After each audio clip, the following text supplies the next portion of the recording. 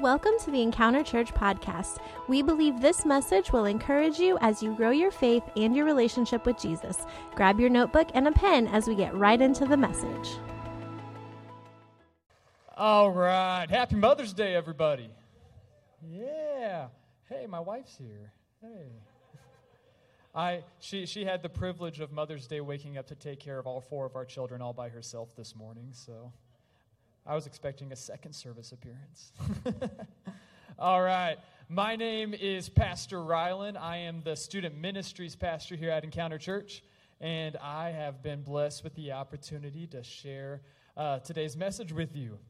So, today, we are going to conclude this 5-week series that we've been on, looking at the idea that we were made to worship.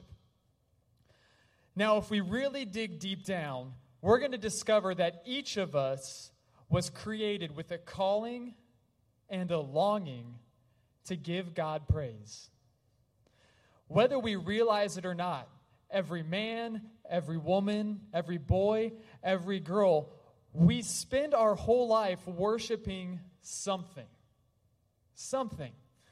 A question that you need to ask yourself is, what do you choose to worship? What will you choose to worship? If we turn to Ecclesiastes 3:11, we read that God has planted eternity in the human heart. But even so, people cannot see the whole scope of God's work from beginning all the way to the end. This tells me that every person on this planet has a sense of awareness that there's something more to life than just to eat, sleep, wake up, eat, sleep, wake up through this mundane cycle over and over again. So what do? We often turn to things that are around us. Maybe some of us go over to our calendar and we cram it full of events and obligations and activities to make our life so busy that we feel like we have some sense of purpose. Maybe we move from one project to the next project, hoping to feel some sort of accomplishment and to prove ourselves. Maybe you work your way up the corporate ladder, hoping to find some sense of accomplishment or even some semblance of respect. We often elevate people, celebrities, actors, musicians, pastors, leaders, politicians, to a level that they should not be elevated to, trying to find some sort of meaning or purpose in life, something or someone to lean upon. Then in the end, we discover that all of it, no matter what we try, it lets us down. We're stuck in the same cycle as before. Eat, sleep, wake up, eat, sleep, wake up, until eventually we die. If we move back to chapter 1 of Ecclesiastes, we find that Solomon had this same struggle. Maybe you have felt this way before. Everything is meaningless, says the teacher. Completely meaningless. What do people get for all their hard work under the sun? Generations come and generations go, but the earth never changes. The sun rises and the sun sets, then hurries around to rise again. The wind blows south and then turns north. Around and around it goes, blowing in circles. Rivers run into the sea, but the sea is never full. Then the water returns again to the rivers and flows out again to the sea. Everything is wearisome beyond description. No matter how much we see, we are never satisfied. No matter how much we hear, we are not content. History merely repeats itself. It has all been done before. Nothing under the sun is truly new. Sometimes people say, here is something new, but actually, it is old. Nothing is ever truly new. We don't remember what happened in the past, and in the future generations, no one will remember what we are doing now. Have you ever been there? You're sitting there by yourself, and you look down into your future, and you ask yourself, what am I moving toward? What am I working so hard for? And then you find yourself with an answer, and you've been disappointed by it. Is life really meaningless? Is there really no purpose? The word that is used here literally means a vapor or a breath. It is here, but then it is gone.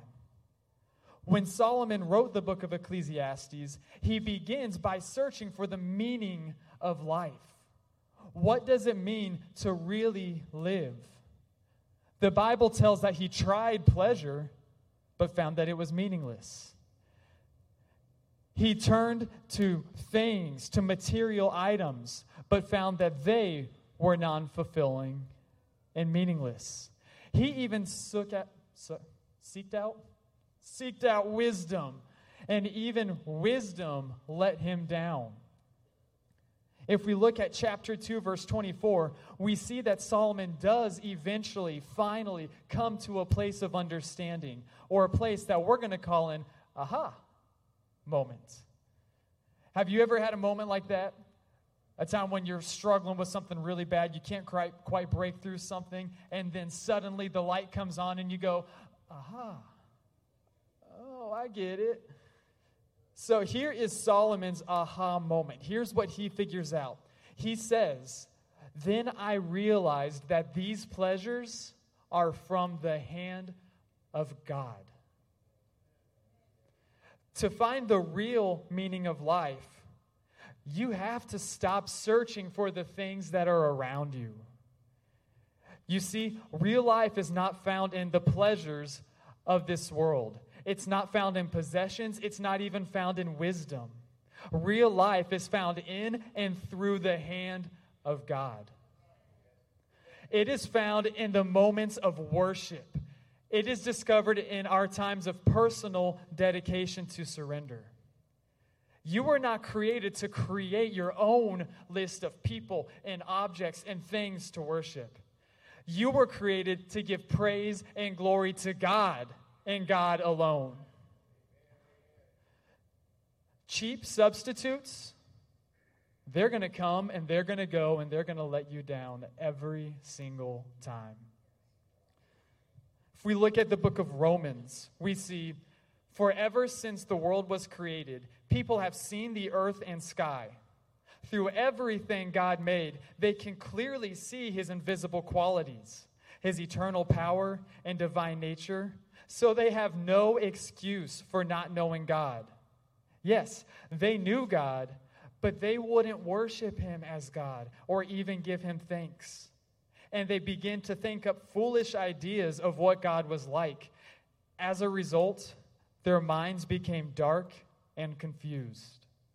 Claiming to be wise, they instead became utter fools. And instead of worshiping the glorious, ever-living God, they worshiped idols made to look like mere people and birds and animals and reptiles. Here, Paul is saying that for one reason or another, people ignored the majesty of God and turned to cheap substitutes. And this is something that we still do today. I want us to look at a time in the Old Testament when a group of people really chose to worship in obedience, even when the situation that they were in seemed to make no sense at all. We're going to turn to a story that's found in the book of Joshua, chapter 6. Now you see, Joshua brought the children of Israel into the promised land, the place that God had stated would be theirs 40 years earlier. But now they have a problem. They've come up to the city of Jericho. Now, Jericho was not a huge land area. It was only about 8 acres. But the problem lied in the fact that it was a fortress city. It is said that there were 2 walls, an outer wall with a retaining wall that was built into the hillside, and then an actual wall also. The outer wall stood about 23 feet, while the inner wall stood about 30 to 40 feet high from ground level. These walls were said to each be about 6 feet thick. Now, these numbers, they all vary. It's history, so these numbers vary depending on the source. But I think it's probably safe to say that the people of Jericho, they felt pretty safe in there, right? Yeah, and on top of that, they also had their own false gods. They believed that their city was protected by false Canaanite gods. So here come the Israelites. They're facing this wall in their path. 2 walls in their path. They had a major obstacle to overcome. But how many of you would agree with me today that God is greater than any wall, any fortress, any obstacle that is put in front of you? We have 3 lessons that I really want us to take away from the story of Jericho this morning. The first one is, even when the journey seems impossible, God has a plan. I want to help you understand something here. So, 40 years earlier, the children of Israel escaped enslavement from Egypt. And they did this through seeing miracle after miracle after miracle from their God. And it has brought them to this place. And now they find themselves in the gateway to Canaan. In front of them is a city with fortified walls. God gives them some specific instructions, and if they will follow these instructions, He will give them this city. Have you ever come face to face with an obstacle? You find yourself face to face with a 40-foot wall after 40 years of wandering around in the wilderness. You're tired, and that wall seems impenetrable, and nothing seems to make sense. Let's look at the rest of our story here. Sorry, I left my Bible in my office. Is it up on the board? No, okay.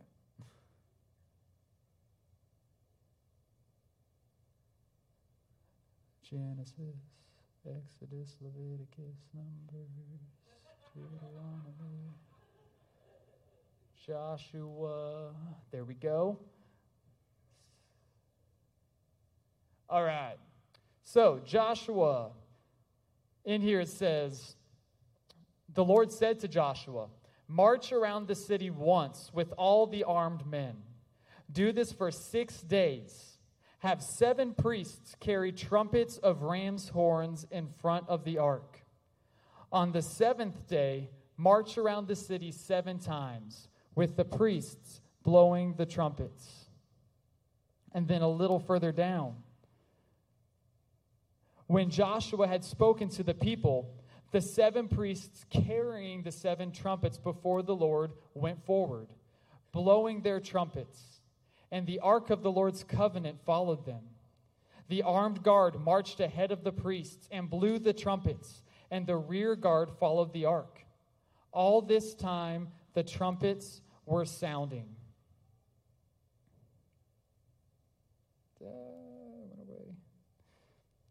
So on the 2nd day, they marched around the city once and returned to the camp. They did this for 6 days. Now on the 7th day, they got up at daybreak and marched around the city 7 times in the same manner. Except that on the 7th day, they circled the city 7 times.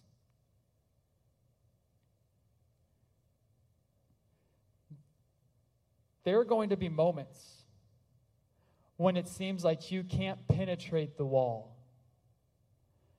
But I challenge you to step out into your worship and to trust in our God, to trust in faith. Why do we do this? Lesson 1, God has a plan. Trust in the Lord with all your heart, and lean not on your own understanding, but in all your ways acknowledge Him. In Him, He will direct your paths.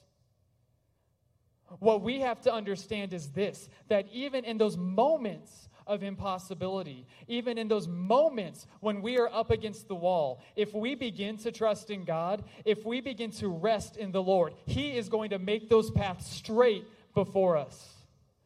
God desires to remove that impenetrable wall and bring you into His presence. Now, the question we come to now is this: will you worship God even when that wall comes up before you? Lesson 2. The outcome may not be instant, but God has a plan.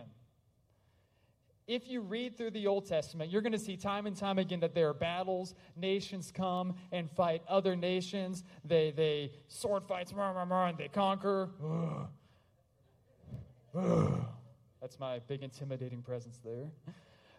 But this time, in this story with Joshua and the Israelites in Jericho, we see that things are a little different. This time, instead of coming in guns a-blazing, ready to go, shouting victory, there is a need to wait and to trust in the plan of God. They were called to march, camp, wait, repeat, march, camp, wait, repeat. Does it seem a little familiar here? Understand this. God's plan is always the best. God's timing is always the best. And one way to worship God, one of the best ways to worship God, is to remain faithful as we wait for Him. Is it easy to wait? 99% of the time, absolutely not. But the wait helps us grow and mature with God. But they who wait for the Lord shall renew their strength. They shall mount up with wings like eagles. They shall run and not grow weary. They shall walk and not grow faint. When we wait on the Lord, we find that our faith is deepened and our trust in Him begins to increase. Remember, God's plan is perfect. Now put yourself in their position. This had to be difficult. A weird, confusing 7 days for them. They marched around Jericho without talking. No talking, no shouting, no noise, just a silent walk around the city. And this is how they were supposed to conquer the city, how they were supposed to bring these massive walls down, just walk around silently and patiently over and over again. Do not shout, do not even talk, Joshua commanded. Do I have any teachers in here? Like, I'm a teacher. and this is the phrase that I find myself saying about 734 and a half times a day. Don't talk. Don't talk. And it's hard, especially when they're tired and cranky. Do you think these Israelites were tired and cranky at this point? And they need to let off some steam. And we're social people and we want to talk, but they are told, do not talk. Not a single word from any of you until I tell you to shout. Then shout. So the ark of the Lord was carried around the town once that day, and then everyone returned to spend the night in the camp. In the midst of your spiritual breakthrough, there will probably be moments when that wall does not come down as fast as you want it to. But does that mean that God is absent? No. No. It simply means that the time has not yet come. We must continue to trust Him. He has a plan. Can't you imagine that there were those back then who grumbled and complained? Like, if you were there, do you think maybe you would have been one of them? maybe, but we must continue. No. Maybe you are here today and you are struggling with your journey. You don't understand the process that you are in. You journey around the city again and again and again and again, and it just doesn't make sense. I challenge you today to put your trust fully in God, to trust Him in the process. Your shout, it is coming. Your victory cry, it is coming. The walls are going to fall, but in this time, in this moment, He is asking that you wait patiently for Him to move. Like the first part of Psalm 46:10 says, "Be still and know that I am God." Be still. Lesson 3, obedience is vital because God has a plan. You guys are so much more fun than 13-year-olds. You listen and everything. All right, what would have happened if the Israelites would have ignored the directions of God? They probably would never have conquered the city of Jericho. Their walls would have probably never fallen. Now look at what happened on the seventh day. On the seventh day, the Israelites got up at dawn and marched around the town as they had done before. But this time, they went around the town 7 times. The 7th time around, as the priests sounded the long blast on their horns, Joshua commanded the people, "Shout, for the Lord has given you the town." Now, the Bible goes on to say that when people heard that long blast of the ram's horn, they shouted as loud as they could.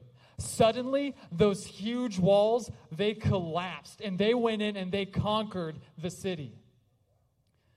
Today, you may be here and you want to worship. Maybe you want to give God praise, but you are simply struggling with that wall that you keep over and over again finding yourself up against. God is calling you out of that mundane cycle. Eat, sleep, wake up, eat, sleep, wake up, and into the victorious shout that He has for you. Many of you need to change the perspective that you have on your situation. God has not called you to defeat. He has called you to victory. Romans 8:38 reminds us, what shall we say about such wonderful things as these? If God is for us, who can be against us? I think it's time for us to stop telling our God how big our mountain is and to start telling that mountain how big our God is. Today can be your day of victory. Today can be your day to declare and shout and praise and worship to God. Don't be defeated by that wall that you cannot get up and scale, because soon your God is going to make that wall crumble before you. Are you ready to go all in? Are you ready to shout a victory over your walls? Let's bow our heads for a moment. Thank you for listening to the Encounter Church podcast. We pray that this message was a blessing and an encouragement to you.